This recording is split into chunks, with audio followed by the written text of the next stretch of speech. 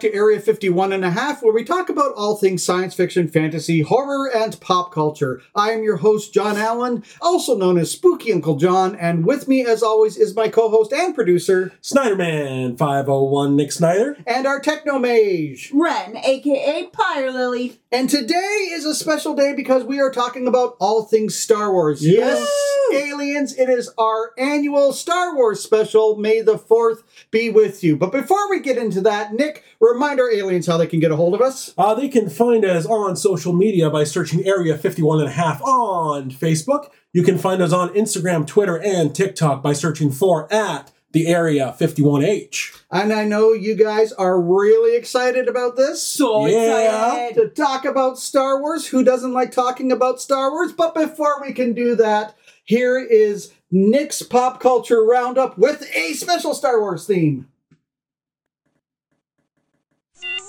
All right, so Pop Culture Roundup this week. I'm going to talk about the video game that released this week, Star Wars Jedi Survivor. This is a sequel to Star Wars Jedi Fallen Order, which I loved. This is a great sequel. I have had so much fun playing it. The combat system in it is awesome. Being able to switch from single lightsaber to dual wielding to double blade like Darth Maul and then to a blaster stance is just delicious. And the story so far, I haven't completed it yet, but the story is fantastic. The voice cast in it is awesome. Cam Monaghan is back as Cal Kestis, and Daniel Roebuck is back as Grease, and I am absolutely loving this cast. It's just a lot of fun. You can tell they're having a lot of fun doing the game, and it's just really a really great playthrough so far. So if you haven't tried it, go out and get it. Pay full price. It's totally worth it. You know, and that's the thing about Star Wars. I mean, since it came out in like 1977, it has just gone gangbusters in pop culture. I mean, it's had such an influence just on movie making with Industrial Light and Magic. Absolutely. Doing special effects and just the influence of all the science fiction that came after it. It is everything. It is books. It is comics. It is toys. It is games. It is video games. It's cosplay of all things, which is fantastic. And you know what, Nick? We have a special interview. We sent Ren to talk to their friend Naya about Star Wars cosplay.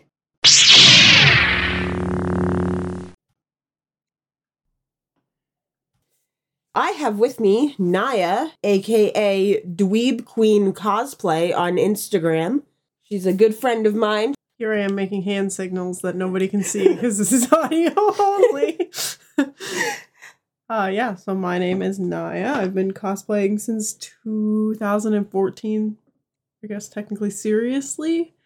During that time, we've been cosplaying together like most of that. Yeah. Since like 2015, I guess. I think so, yeah. Yeah.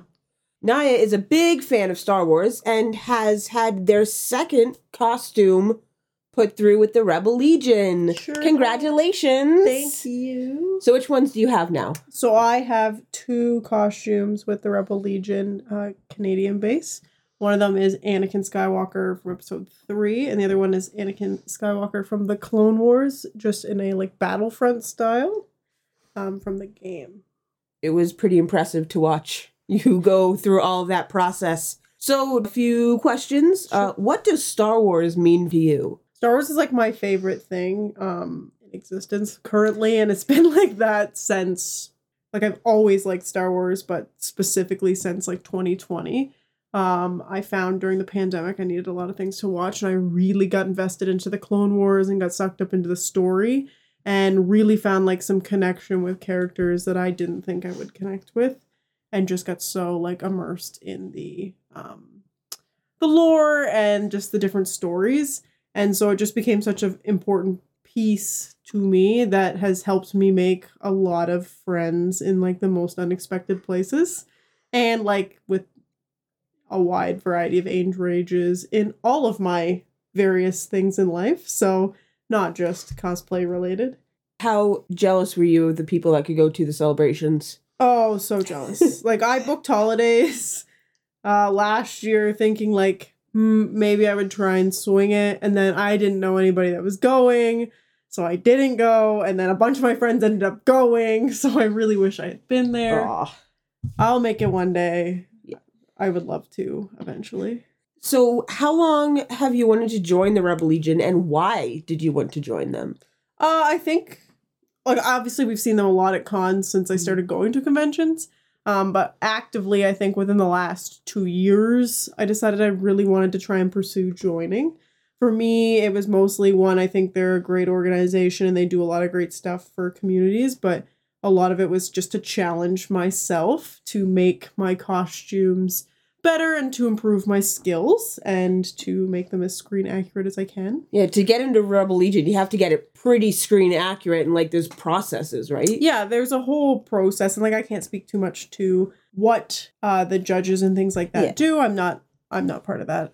But if you have any interest or anything like that, you can look at the website. But there's standards that their costumes have to meet, and it kind of details out everything that you need to do, which oftentimes can take like a lot of work. So my Anakin episode 3 costume, I actually made like 3 times. Wow. Before I finally applied. And then even then after I applied, I had to do some corrections to make it even more accurate. All right, big important question. Who is your favorite character and why? Okay. Well, this is a two-folded question because shout out to my main man, Kit Fisto. But the reason why I like him is purely because of the Clone Wars and the fact that they made him really buff and gave him so much comedy scenes that I just don't understand why they did that to a Fishman. But my actual favorite character is Obi-Wan Kenobi. I love him as a person. And I really liked how they kind of worked through a whole bunch of different stories. And like, I've read quite a few books about him, and I just like how he is as a person. I connect a lot with him, and just how he is. Everybody jokes that I am the Obi-Wan friend in the friend group. It's true, yes. And I just like how he is kind of like that person that at face value, maybe you don't expect is going to be so cool. And then he comes out of nowhere and is like super awesome. If you had to choose one, what's your favorite story arc in all of Star Wars? Oh, okay. So gonna have to go to the Clone Wars because they are obviously my favorite. And my favorite arc throughout the entirety of the Clone Wars is probably the Mortis arc. It was just so good. The storyline was amazing, and I really liked what they did with all the characters, and they showed kind of like a different alternative that could have happened. Other than that, I would have to say the ending of season 7 of the Clone Wars leading up into Order 66. That was a beautiful masterpiece. I cried all 4 of the last episodes, like hysterically the entire time. And well worth it. I liked what they did with Ahsoka and her story. What are you most excited for in the future of Star Wars? Okay. I'm really looking forward to the Ahsoka series. I am excited to see what they're going to do with that and to kind of wrap up some storylines that haven't had a chance to be ended. Especially because I heard rumors that Hayden Christensen is supposed to be back, so it would be really cool to see live action Ahsoka and Anakin reunited, or even if it's just in like some flashback content that we didn't get. I also am looking forward to the new stuff that they're doing with Star Wars Visions. I really like that they're exploring some different story arcs and different characters that we don't necessarily get to hear from. Thank you for coming on to the show. If you would like to follow Naya, you can follow her on DweebQueenCosplay on Instagram. And what projects are you working on? I'm hoping to start working on an Ayla Sakura cosplay next. I have pieces of it ready to go. I'm also working on Anakin's winter outfit from the Clone Wars. And I typically am one of those people where I'll see something and decide I need to make it. So that will probably change 50 times before con season. Of course, yeah. Thank you so much for coming to talk to us. Thanks for having me. Great. Ren, thank you for doing that wonderful interview.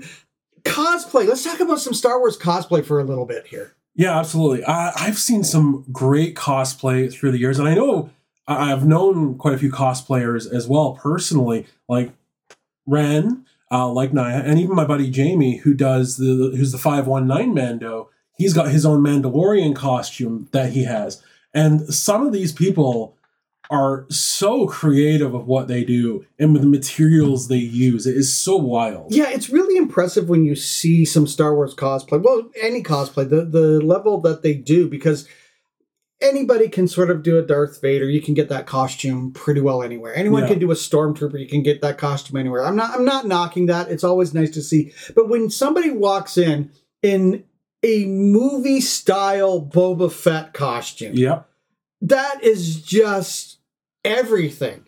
The ones that I find most impressive are the ones that are clearly 100% homemade, and they've been made with complete care and accuracy as well. Yeah, and they probably used a 3D printer.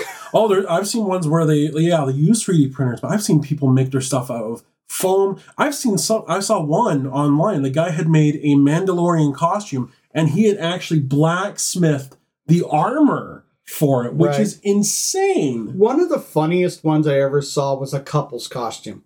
And they went out as Princess Leia with as we call it, the space bikini, right? Yeah.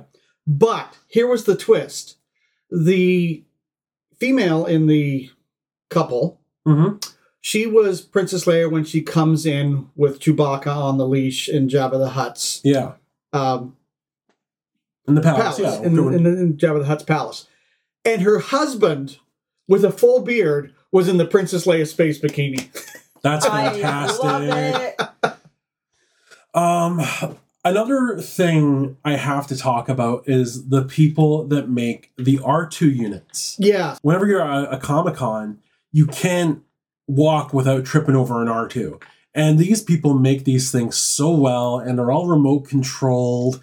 And they have all the whistles and all the little beeps and whistles and all the lights. They're fantastic, and they're so screen accurate. And again, these people are making them from scratch in their garage, in their basement. They're doing any programming for them, anything like that, and they're building from scratch. Like, that is amazing talent. There must be a kit or something somewhere that I'm sure there is. Which is, to me, it's a little surprising because, like, if you can do that, then why don't you build a few of the other droids too, like R2-D5? Well, yeah, like I haven't seen an R5 at our local Comic-Cons, but I have seen them online. Definitely I've seen videos and pictures of them from Star Wars Celebration. But yeah, I would love to see some of the newer droids that we've seen from Mandalorian. I would love to see those start popping up in our Comic-Cons. I would love to see someone bring in that R2 unit with a bunch of Jawas beside it and then have it like explode like it does. It's got a bad motivator. That would be so funny. I would love to see that at one of the Comic-Cons. Oh, man. Now, Ren, you cosplay, don't you? Yes, a lot. Yeah. My latest project is actually redoing Ahsoka Season 7. So I have all the armor all taken apart, and I'm going to be redoing all the Montrals. Yeah, that's my latest project. When's that going to be ready, do you think? Well, I was hoping to work on it over the summer, but I'm hoping for September, October. Oh, so that would be probably in time for one of the Comic-Cons that we go to. Yeah, I have, I've been using fabric for the Montrals, and now I have actual upholstery foam, so it's going to wave and wiggle a little bit better than what it does with the shoe canvas. But I'll be working on that, and then I have all the foam for the armor. I'm going to have to redo all the armor, but whatever. Yeah. Just because I don't want to have it 3D printed, because you can't move in it as well. Yeah, I would imagine so, because the resin is pretty tough. Either way, it's, you can't, like, at least if you sit, you can kind of sit on the foam, but... Yeah, but you know, I think that's the wonderful thing about cosplay is I've seen, like, the really professional cosplay players that they are investing thousands of dollars into these things, and they're very serious about what they do, and they're almost snobby in a way. It's like, what do you mean you didn't make that yourself? Oh, please. You know, it's like, not everybody has sewing skills, I'm sorry. But I've seen it too, where people have used dollar store materials and made some really, really impressive outfits. I love the people who can go in and do like the thrift store, dollar store stuff, and then make master level cosplay oh, like their stuff is just beautiful. If they like master levels is incredible anyway.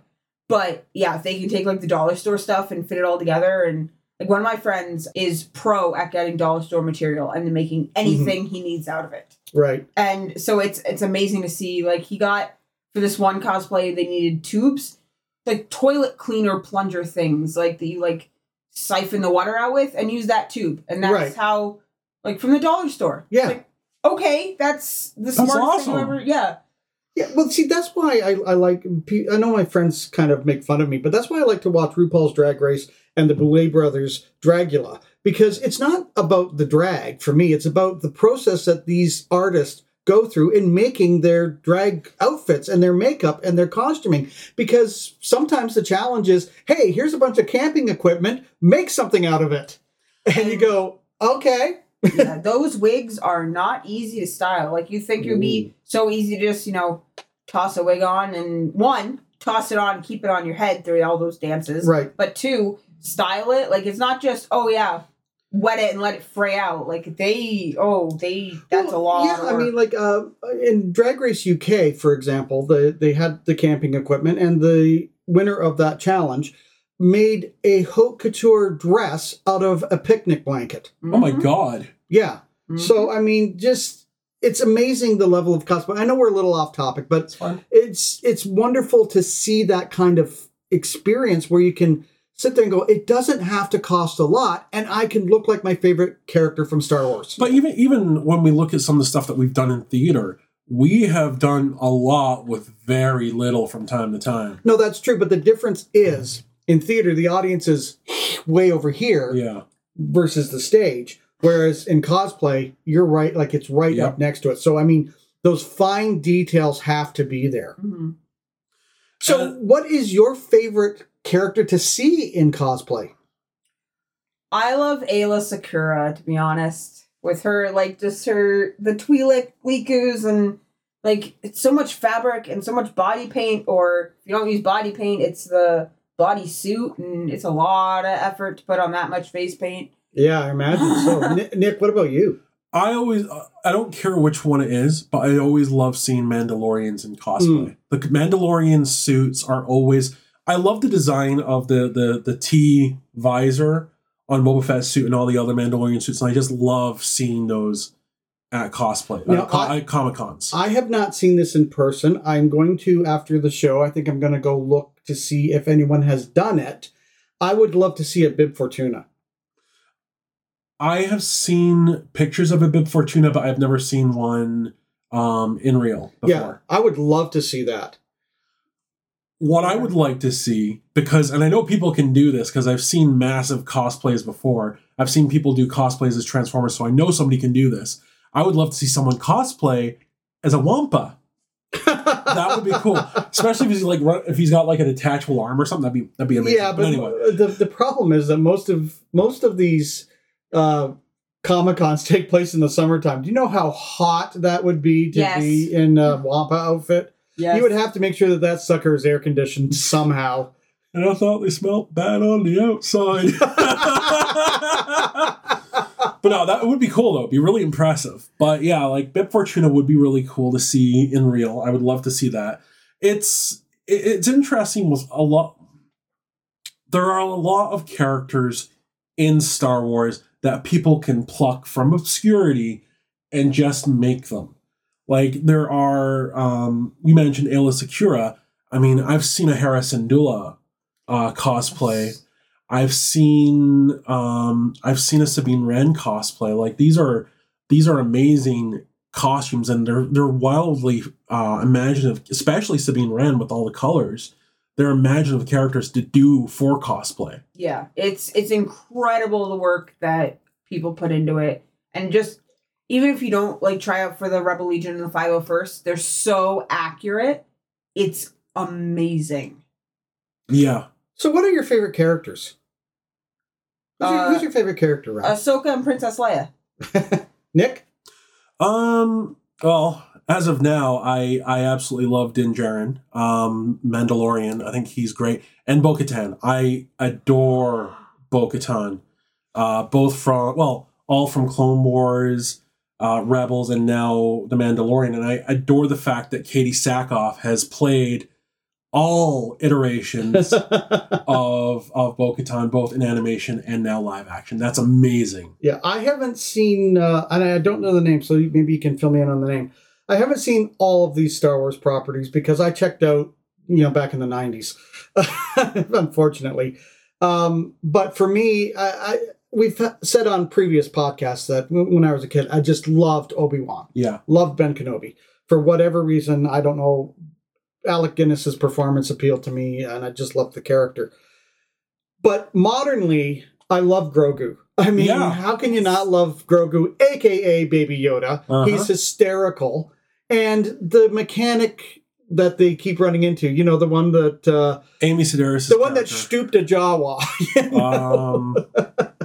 So what was the name of the character? Pelimoto. Right. She is hilarious. Oh my goodness. And the actress that plays her is just wonderful. I just think it adds a nice dimension to The Mandalorian. It does. And that's kind of the thing is, like, there's always been a level of comedy within Star Wars. There's a level of whimsy to it. Like, even in A New Hope, when they walk into the Cantina bar and it's a dive of scum and villainy, they've still got the Cantina band playing this really neat little song. Yeah. It's just, it doesn't seem like it's in place, but it doesn't seem in place. Yeah. And the thing of it is that her character seems to fit the Star Wars universe. Yes. Whereas other Star Wars properties, they've had characters that don't seem to fit at all.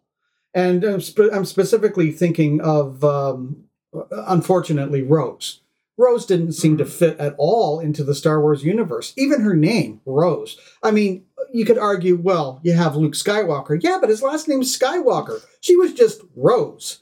I mean, you're in a system, a galaxy far, far away. They may not have roses there. Like, we have this nice sort of little earthling name for this character, which was kind of like, it's like somebody took a James Bond movie and it was rejected, and they said, I can rework this into a Star Wars movie. I mean, they go to a casino, there's the love interest, which didn't really go anywhere. There was no real payoff to it. It's not about the actress. They just did not write a good character. I love Kelly Marie Tran. Yeah. I absolutely adore her.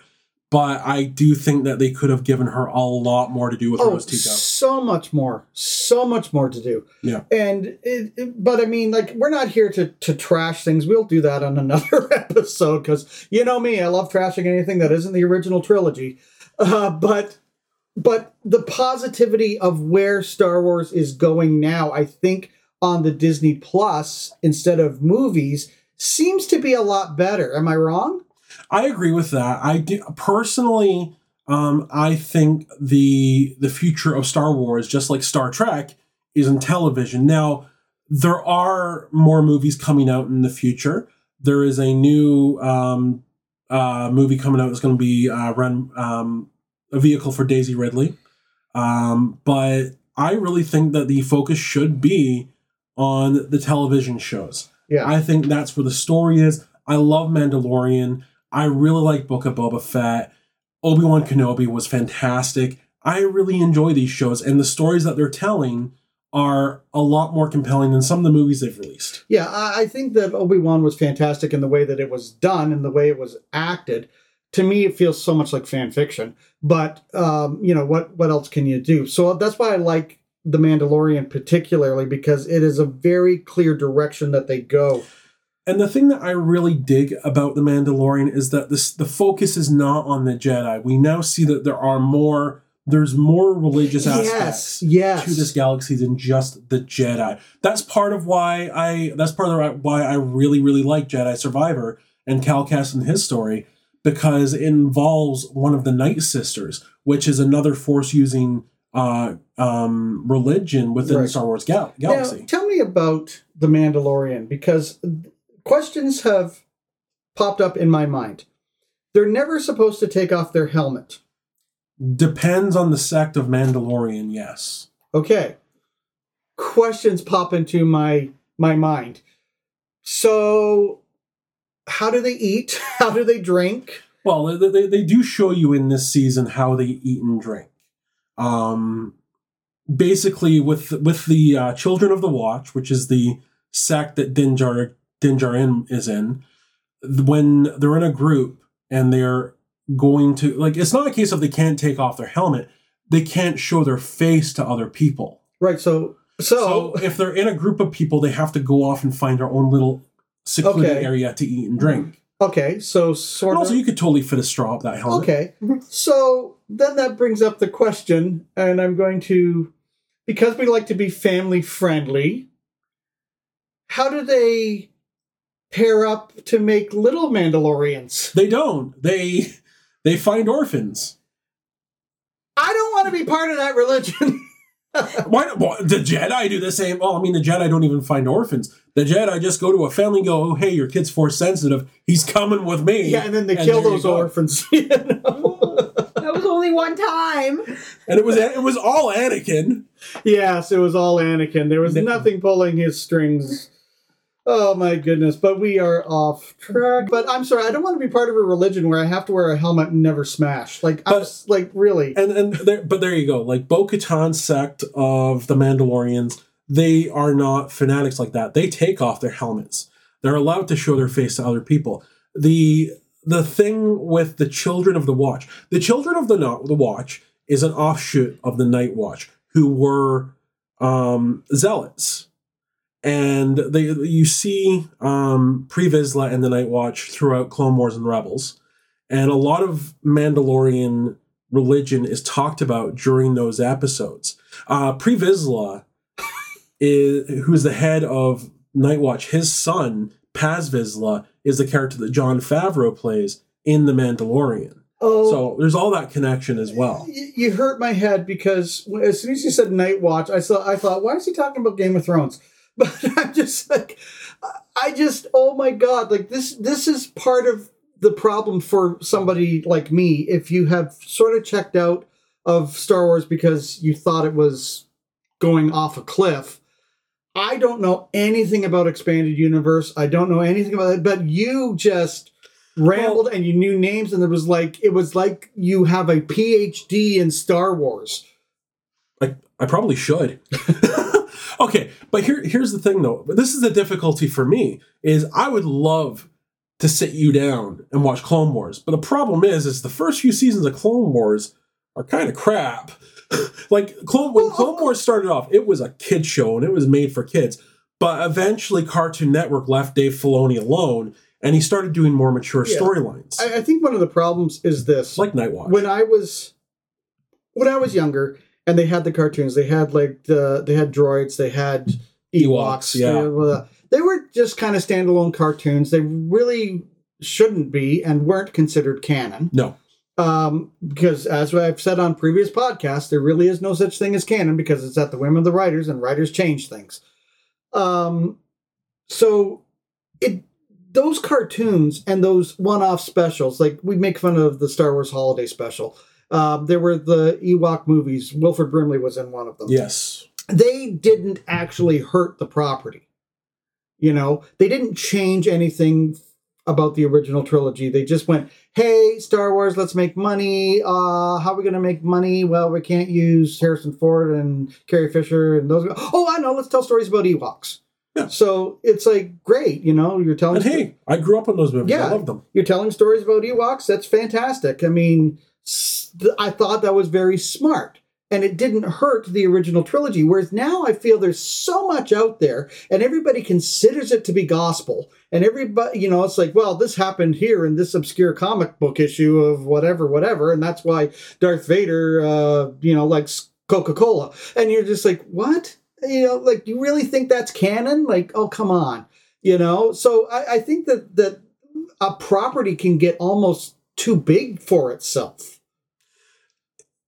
In properties like Star Wars and like the Avengers, they hire people with the express intent. I think it was actually Lost that started doing this, but they hire people with the express intent on keeping continuity.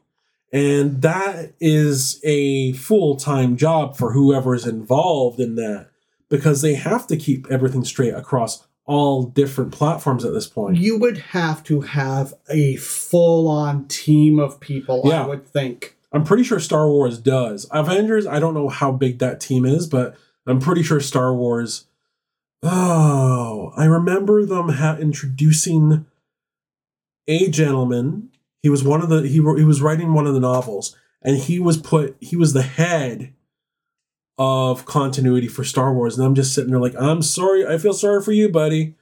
Oh boy, that is a big job. Because it is a huge job. And at this point, he must have a giant team, because look at all of the different, just amongst the different TV properties. Well, yeah, and that's the kind of, I felt sorry in a way for Disney, because now I haven't checked out Andor yet. But I felt sorry for Disney because they said, okay, Book of Boba Fett. And as I said on a previous podcast, hey, thank you for answering that question that I've had since I was a child, that Boba Fett could indeed, yes, get out of the Sarlacc pit.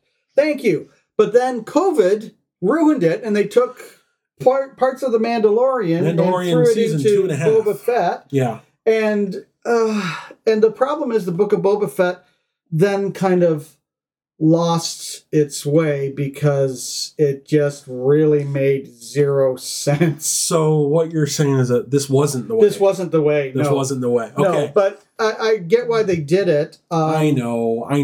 But it wasn't the first property to get derailed by COVID-19, and it wasn't the last. It happened multiple times, and it sucked. Yeah, but I'll tell you this. I mean, what was neat about it is it did introduce me to a character that I didn't know existed, that I think aesthetically is just a fantastic-looking character in Cad Bane.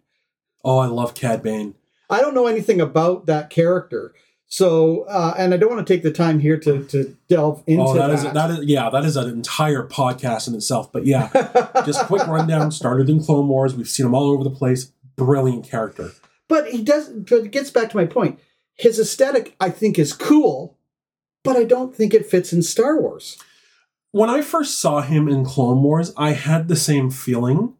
But when you look at the fact that there's different cultures in the Star Wars galaxy, sure, and you see all these different bounty hunters, you don't just see like Dengar and IG whatever, Bosk and all that. You see a whole slew of different bounty hunters from different walks of life in Clone Wars. Yeah, but in the original trilogy, though, you saw those characters, but you saw these wonderful aliens, and there was like the Wookiees, and there was Yoda, and there was the Sand People, and Tusken Raiders, I guess is officially what they're called, right? I don't know. But the Jawas, and you sit there and go, okay, but it's organically within a certain star system, certain planets, right?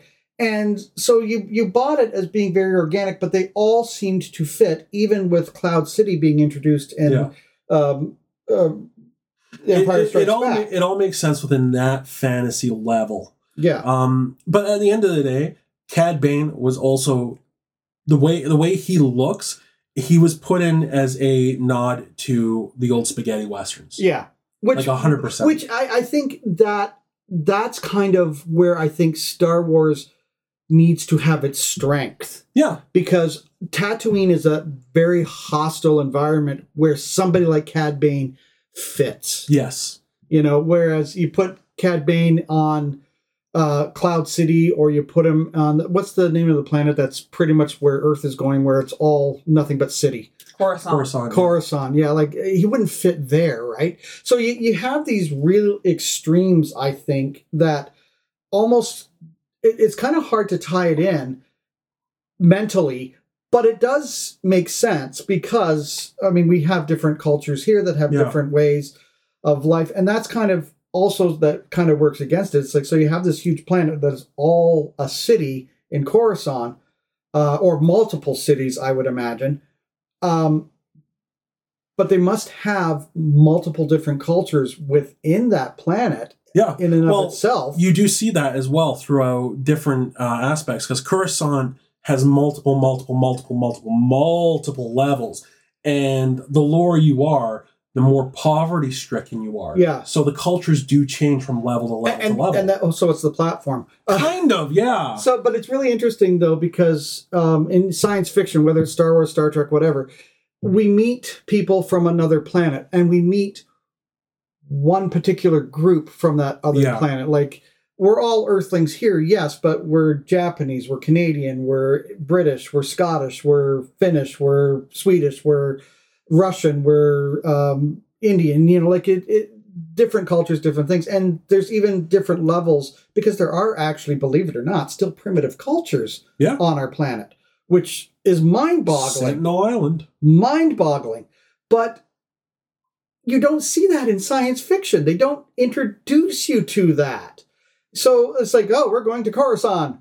And everybody just goes to the same Las Vegas part of Coruscant. And well, if we were to look at, say, the Ewoks movies as actual canon, well, from the Ewoks movies, we know there are other intelligent life, technically more intelligent life on the forest moon of Endor than the Ewoks. Right. So why don't those creatures get involved in Return of the Jedi? Well, we know that because they weren't created for Return of the Jedi; they were created for Battle for Endor. But yeah, like we do see them come across just one species, and that's just kind of it. And they do dive into those other races and other cultures.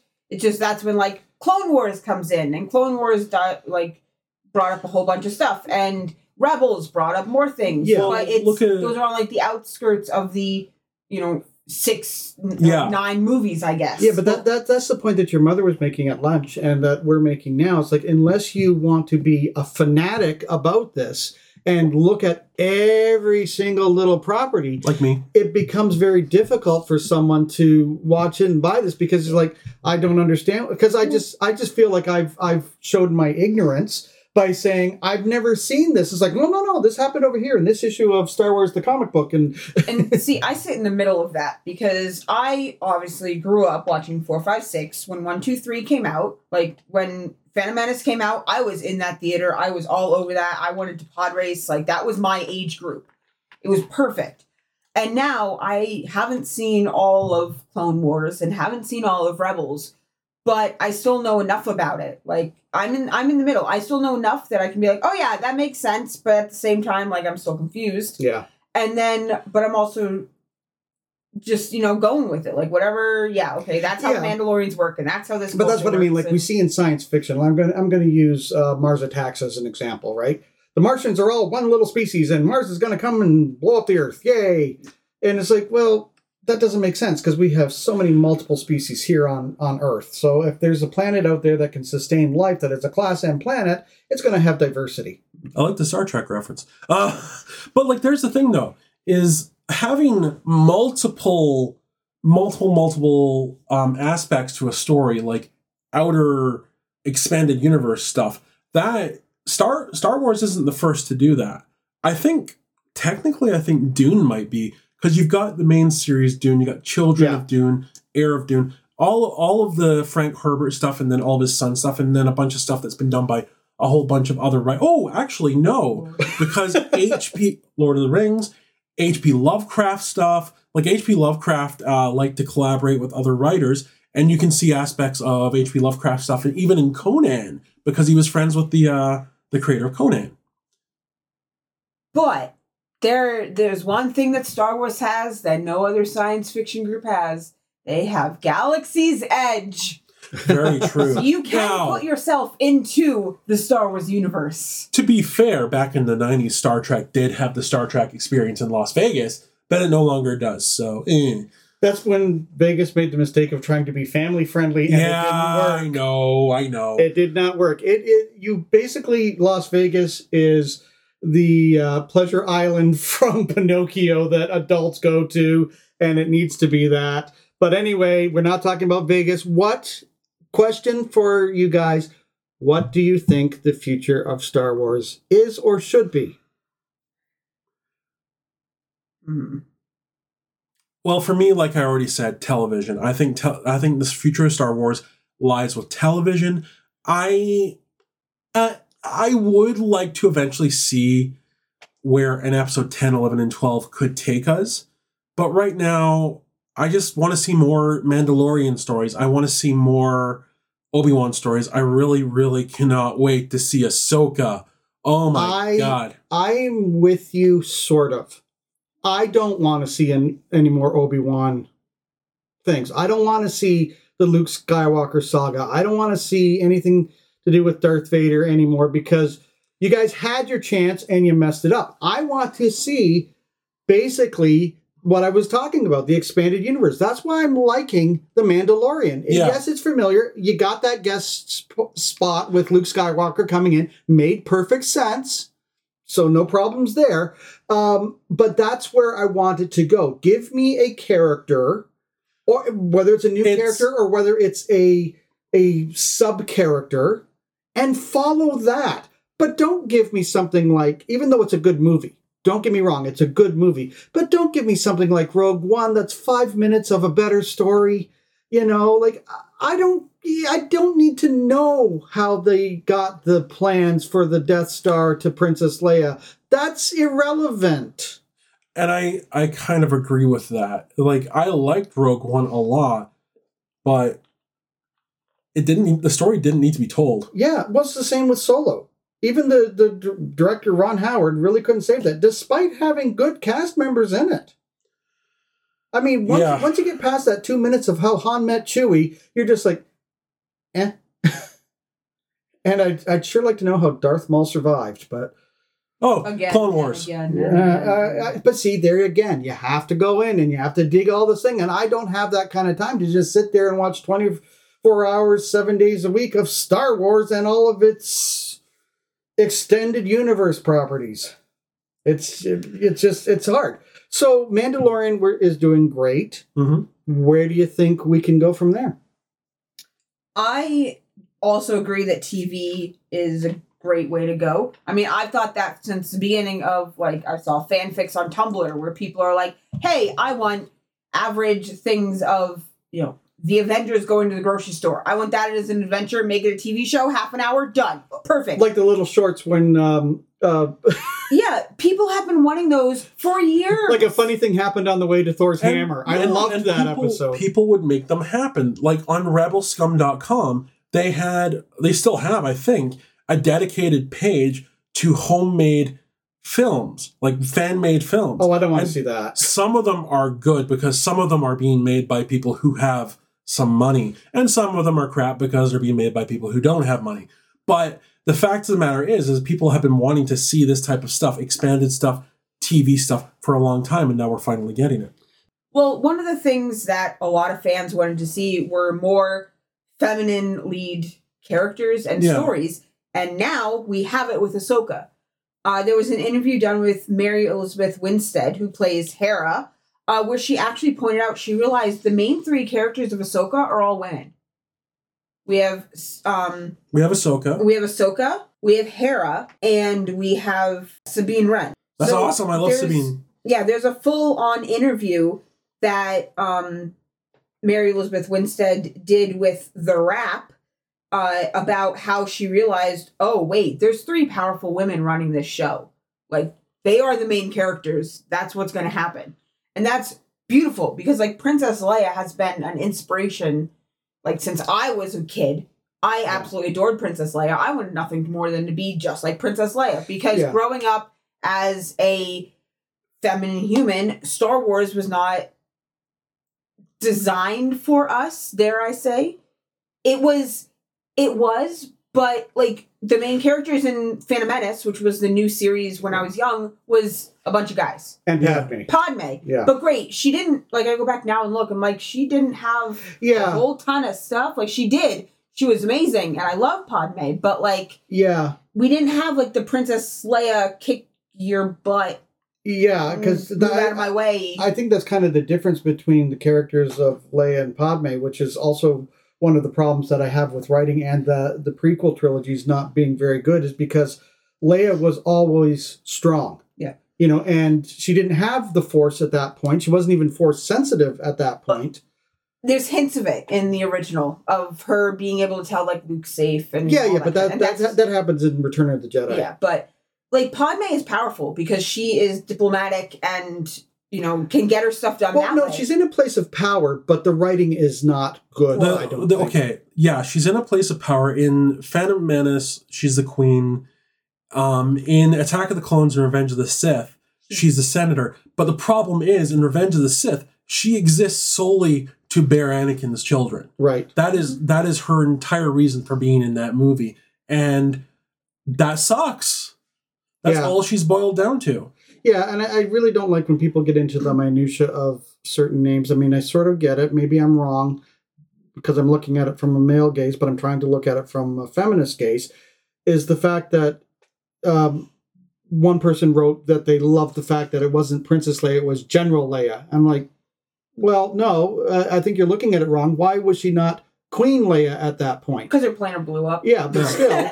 But still, she's still, of royal blood, whatever, right? Yeah. But, I mean, I don't like people to get buried in the minutia of it because sometimes they aren't writing these characters properly. Like, there's one meme out there that says about Anakin and Luke being weak as water because Leia was never tempted by the Force. And it's like, well, I got news for you. Because until these sequels came out, Leia was not a Jedi. She was not... she was Force sensitive, but did not have the Force, did not know how to use the Force. You can't be tempted by the dark side if you're not even on the light side. But she has always been Darth Vader's kid. Yeah. So always it makes sense. Yeah. It makes sense. I'm not saying it doesn't make sense. Yeah. I'm just saying in the story that they told, she had no training. She wasn't, so the Force sensitivity makes perfect sense. Mm-hmm.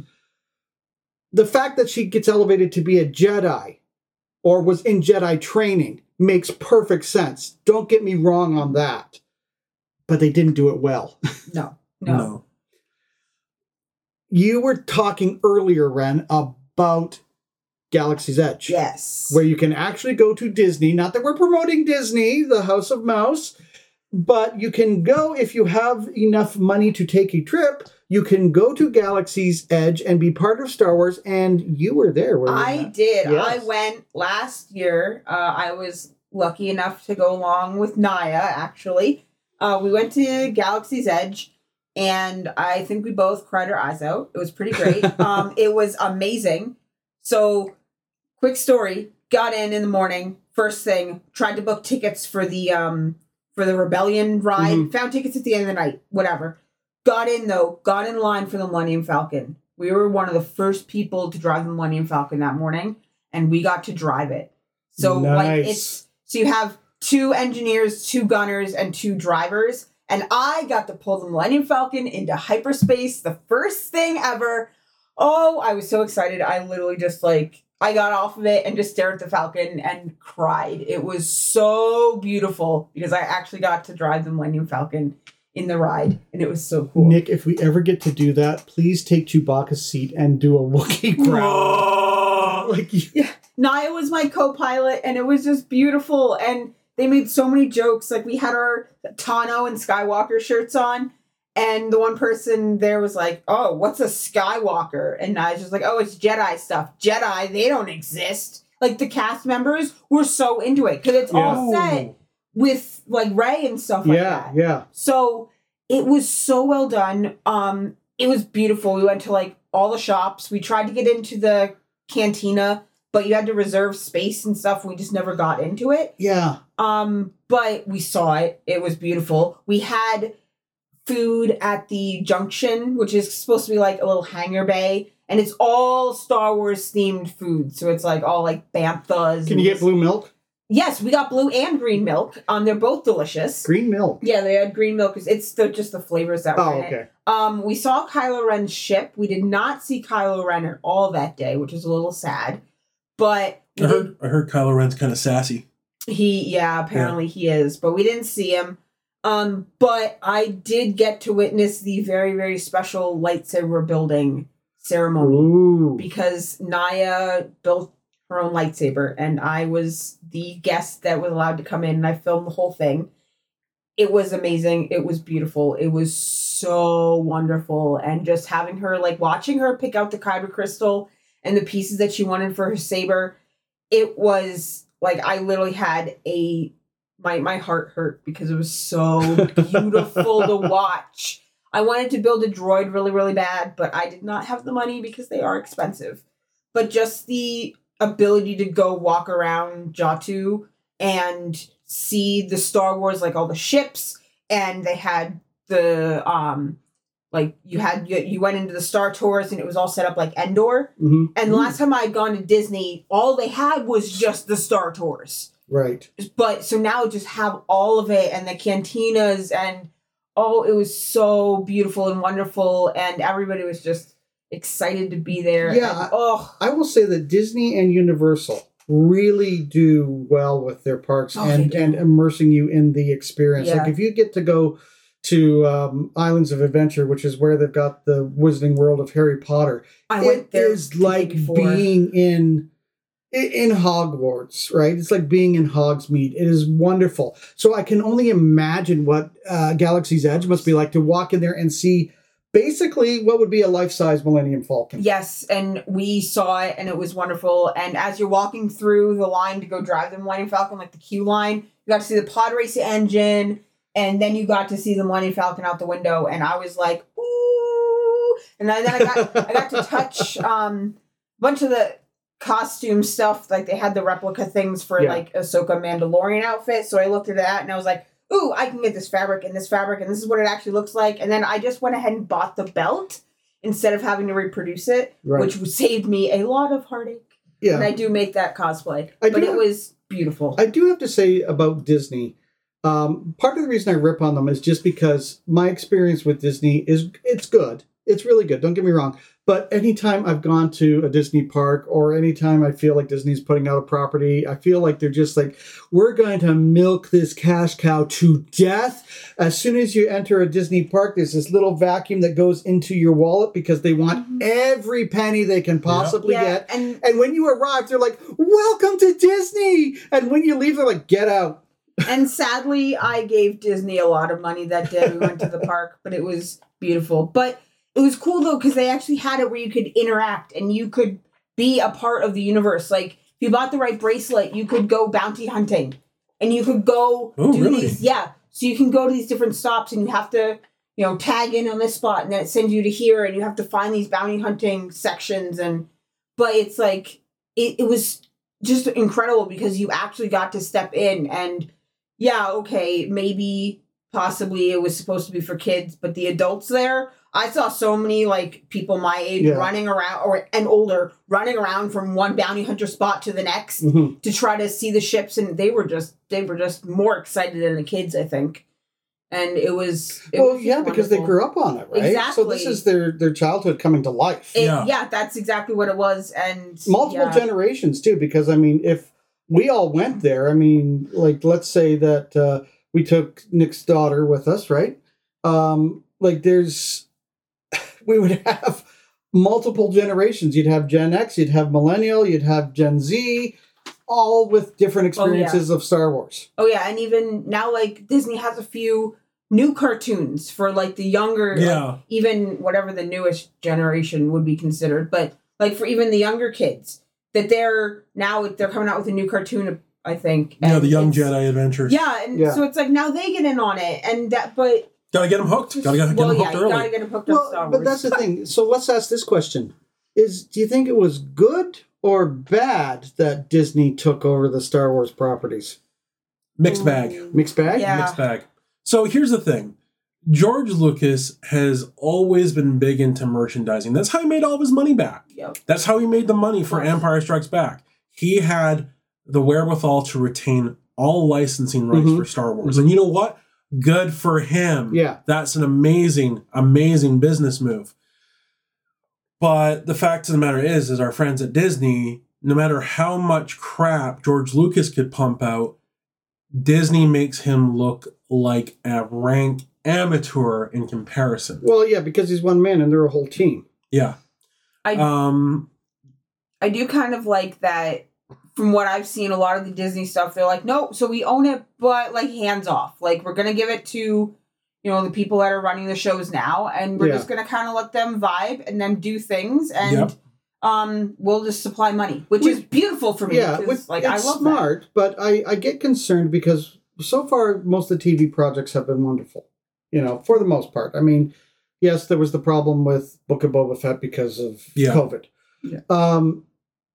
But the movies haven't been great. So how do we fix that? Like, we can't, of course, but how do you think they fix it? They fix it by planning out a trilogy. They've already admitted the fact that new trilogy was not planned out from the get-go. They made it up as they went, and they could not do that. You can't do that. Mm-mm. They had to have a plan for episode 9, 10, or for episode... George Lucas already had. Yeah. Like, the last 3. He already had them planned out. He had all 9 of them from the beginning. Yeah, but I can't trust George Lucas because he also had claims that the prequels were all planned out by him ahead of time. It's like, you know what? I know you wrote a story. I get that. Mm-hmm. And you took the best out of the story with the original trilogy, but you can't tell me that all that stuff that he put in there was something that he had written back in the 70s. I don't buy that. Well, like the whole idea... Because it was terrible. With Jar Jar Binks, he admitted that he came up with the name Jar Jar Binks because it's what his kid called his truck. Okay, there's nothing wrong with the name. You mean Sith Lord Jar Jar Binks? I hate you. But anyway. Explain that to me. I'm not in on that. No, please. There's a whole fan thing that Jar Jar was actually the Sith Lord, and he planned everything, and I think it's hilarious, just like every other conspiracy theory that I read. So I am... Yeah. Sith Lord Jar Jar Binks, I love it. Sith Lord Jar Jar Binks. Listen, you know what? I don't hate Jar Jar Binks the way that everybody else hates Jar Jar Binks because he's just one cog in a terrible movie. You know, like he's just one cog in that wheel. It was entertaining for me as a kid. I have a bigger problem with the very racist looking other aliens like Watu and what are those... The Gungan, or the Newt Gunray, the Nemoidians. The Nemoidians, yeah. I have a bigger problem with them than I do Jar Jar Binks. I do want to point out that they did do Ahmed Best good. Yes. In The Mandalorian. They had him do a cameo as the Jedi that saves Grogu from the Jedi Temple. Which was fantastic. But this is what I'm talking about. I think they should do him good by bringing back Jar Jar Binks, but not making him the way he was in the Phantom Menace trilogy, right? Where he has grown because he is a senator now, right? He does represent things. I would like to see him where he has grown some and has some wisdom, but still remains a bit Jar Jar Binksy. Yeah, no. Not for me. I don't want to see that character again. I'm good. I just can't stand him. I cannot stand it. I don't like the Gungans, period. Yeah, and that's fine. Because again, one cog in the wheel of terrible. I don't know how... The whole movie's terrible. I don't know how he looked at Brian Blessed and go and say to him, hey, we're going to have you go... and that's it. That's gold right there. Something use that. It is terrible. It is terrible. I mean, at least the Jawas go around ding ding ding ding ding ding ding ding. That's Spaceballs. I know, but I had to do that. I had to do the Spaceballs reference because the thing is, I think that they had characters that could have been so much more than what they became. Right? Yeah. Again, Rose, give her a different name, give her a different storyline. She would have been wonderful. She would have been a great, strong female character juxtapositioned with Rey. Yeah. And I will agree that I think what they could have done, what they did with her in The Last Jedi, 100% fine to an extent. What they should have done was taken her and built her up to be a more powerful character in Rise of Skywalker, but instead, because people reacted so badly to this character, they reduced her to what was little more than a cameo, and I hated that. Yeah, and you know that's the thing. That shows me the disconnect that Hollywood has with everybody else. Because you're sitting there going, you can fix this character, you know, you don't have to subject them to being a cameo. You can fix it. It's your fault that the audience didn't respond to them, not the audience's fault. You gave them nothing to respond to. You gave them garbage to respond to, and then you blame the actress, or you blame the audience. You blame everybody but yourselves. Yeah. Like, to me, Rose was essentially the Lando of that series in the way that Lando comes in Empire Strikes Back and then becomes a bigger part of Return of the Jedi. That's what I think Rose should have been. Yeah. And then that didn't happen. That was very disappointing. Well, it shouldn't have been a James Bond movie. None of it made any sense at all. What they were trying to do is recreate the original trilogy, which was a mistake. The Force Awakens is basically a retelling of Star Wars with different characters and, almost beat for beat. But it was well done to the point that we're like, yay, Star Wars is back. Oh, no, Han. But they set up a lot of stuff that they didn't pay off on. Yeah. And I don't know where the blame is, because Rian Johnson wrote that, didn't he? Yeah. So I blame him. He wrote a terrible script. He can write a good script. We've seen that. I blame Kathleen Kennedy because she's the producer that sat there and went, okay, I'm in charge of Star Wars. This is all good. Let's go ahead with it. But the fact of the matter is well, we don't know that. We don't know that. We're not in the room. Fair. But here's the thing. The new sequels have their problems, but there are snippets of good movies in there. And that's the frustrating part. Yeah, when Max von Sydow comes in the original, and we are first introduced to Kylo Ren, and he can stop a laser blast with the Force. Yeah, that was so cool. That was such an amazing scene that every Star Wars fan, including myself who had been soured on it, went, okay. Or even in Rise of Skywalker, when we thought they killed Chewie, that was wild. But there was, one of the biggest problems I had with it was the Knights of Ren. They mentioned the Knights of Ren. They briefly showed them in Force Awakens. They only briefly mentioned them in The Last Jedi. And then when we finally see them in Rise of Skywalker, they go out like a bunch of putzes. They do. They just get taken out by Kylo Ren. They don't seem threatening at all. They were a popcorn fart and a half. All right, now you know what, guys? We could go on forever about Star Wars, which is why we do an annual May the 4th be with you Star Wars special. Indeed. But before we wrap it up, I just want to ask one final question. And it can be from the extended universe, that's fine. What is your favorite Star Wars moment? So I have one that builds off the other.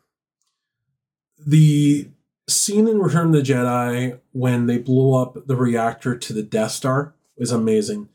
But the thing, in 1996, they released Shadows of the Empire. It was a multimedia project. And in the video game, you got to play Dash Rendar, who's kind of partly the hero of the story. And you get to fly into this thing called the Skyhook, and you get to blow up the generator of that and then fly out. And that was the first time in a video game I'd been able to do something like that. So that is my favorite. Ren? I don't know if I can choose one. What really filled you with emotion? What just surprised you? What just made you go, oh? I don't even know. I'm trying to think. I don't know if I can answer that question. That's fair. You know what? You could even sit there and say it was like going to Galaxy's Edge. I mean, yeah, going to Galaxy's Edge was absolutely stunning. So that, if I had to pick, that might be it, because I'm going and immersing yourself in Galaxy's Edge. Yes, it was. Yeah. For me, it's actually from the end of Rogue One. Believe it or not.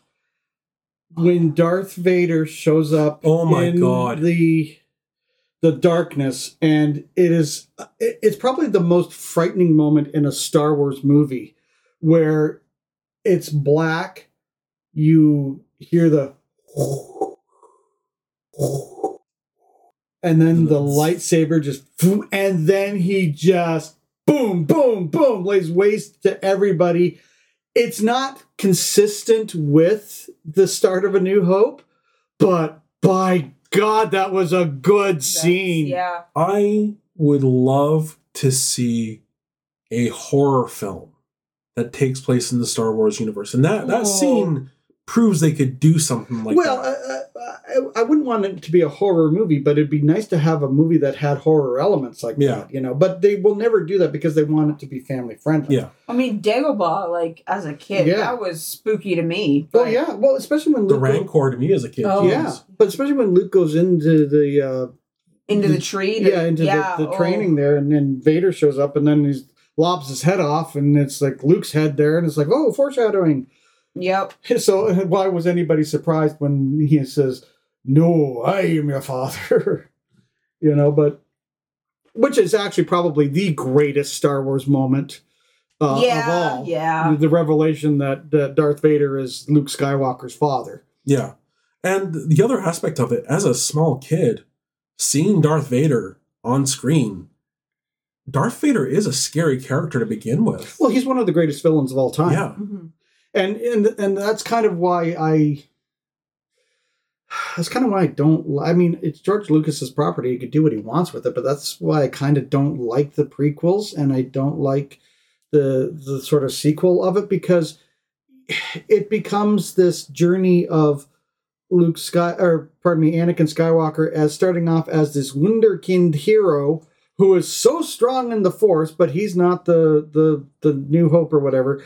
And the progression to his dark side and then his redemption. Now, I don't mind the progression and the redemption aspect of it, but that whole wunderkind hero BS is... The Chosen One? Yeah, and the kid played it really well. I mean, don't get me wrong, but... In my opinion, like, now that I look back through the, first, second, third, Clone Wars, 4, 5, 6, it's frightening to watch it, because you're sitting there and you're like, oh my god, this little kid is going to become Darth Vader. Because we all know that, even going into it. But then you watch the scenes in, like, Clone Wars, for example, and even the ones in Rebels, where it's like, the Clone Wars, it's like, oh my god, if the Jedi Council didn't do that to him, if they didn't treat him like, if Ahsoka didn't leave, like, how much would he have turned into Vader? Like, if Ahsoka hadn't left, if Obi-Wan hadn't faked his death, like, would that have stopped it? Well, obviously they can't stop it, because we know, they have to get to movie 6, and that's how the goal goes. But it's like, so many times where you're just like, oh my gosh. And no matter what you do, you're constantly hoping that, like, oh, Anakin's going to do great, and he's not going to, even though he's going to fall, and there's nothing you can do about it. And then in Obi-Wan, where Obi-Wan and Vader are having that fight, and just... There are some really emotional aspects to Star Wars. For me, three of the big ones. One is the Obi-Wan fight you're talking about, but two of the other ones actually come from Rebels. One is when Ahsoka realizes that Darth Vader is Anakin. That is a gut punch, because Ashley Eckstein is so good at portraying the pain of that through her voice. And the animators did a really good job of animating that. But another one, and a big one for me in Rebels, is when Obi-Wan kills Darth Maul for the second and final time, because you see Obi-Wan strike up his typical, like the normal lightsaber stance that he normally goes with, and realizes he can't do that, so he changes up very quickly. And Darth Maul is there for revenge, but when he's and it's not a fight. It's a case of Darth Maul comes at him, Obi-Wan slices him, and that's it. But there's enough time for Darth Maul to ask about Luke, and he asks, "Is he the chosen one? Is he the one that's going to bring balance to the Force? Will he save us all?" And Obi-Wan says yes, and then that's it. That was a hugely emotional moment, because they had been building that up for years on Clone Wars. But yeah, like, there's all sorts of emotional ties to Star Wars. But also, how many times will they make us watch Order 66 over and over and over and over? I'm getting sick of seeing the young ones killed. At least one more time in Ahsoka. At least one more. At least. Okay, so at least. We know Hayden Christensen is in it. It is very... we know it takes place after Return of the Jedi, so if Hayden Christensen's in it, that means it is flashbacks. And once again, aliens, the Gen Xer has to sit back and while the millennials lose their minds. I'm going to start calling them the Millennial Falcons from this point on. I don't mind that at all. Okay, aliens, really, before we go, please join us on our Facebook page where we will ask the question, who is your favorite Star Wars character of all time and what is your favorite Star Wars moment? That's all the time we have for this episode of Area 51.5 and our Star Wars May the 4th be with you special. Nick, before we go, remind our aliens how they can get a hold of us. Well, as you mentioned, we are on Facebook. You can search for us by searching for Area 51.5. And you can find us on Instagram, TikTok, and Twitter at the Area 51H. Thank you for joining us on our landing pad, aliens. For Ren, Nick, and Spook Uncle John, we're signing off from Area 51.5, and may the Force be with you.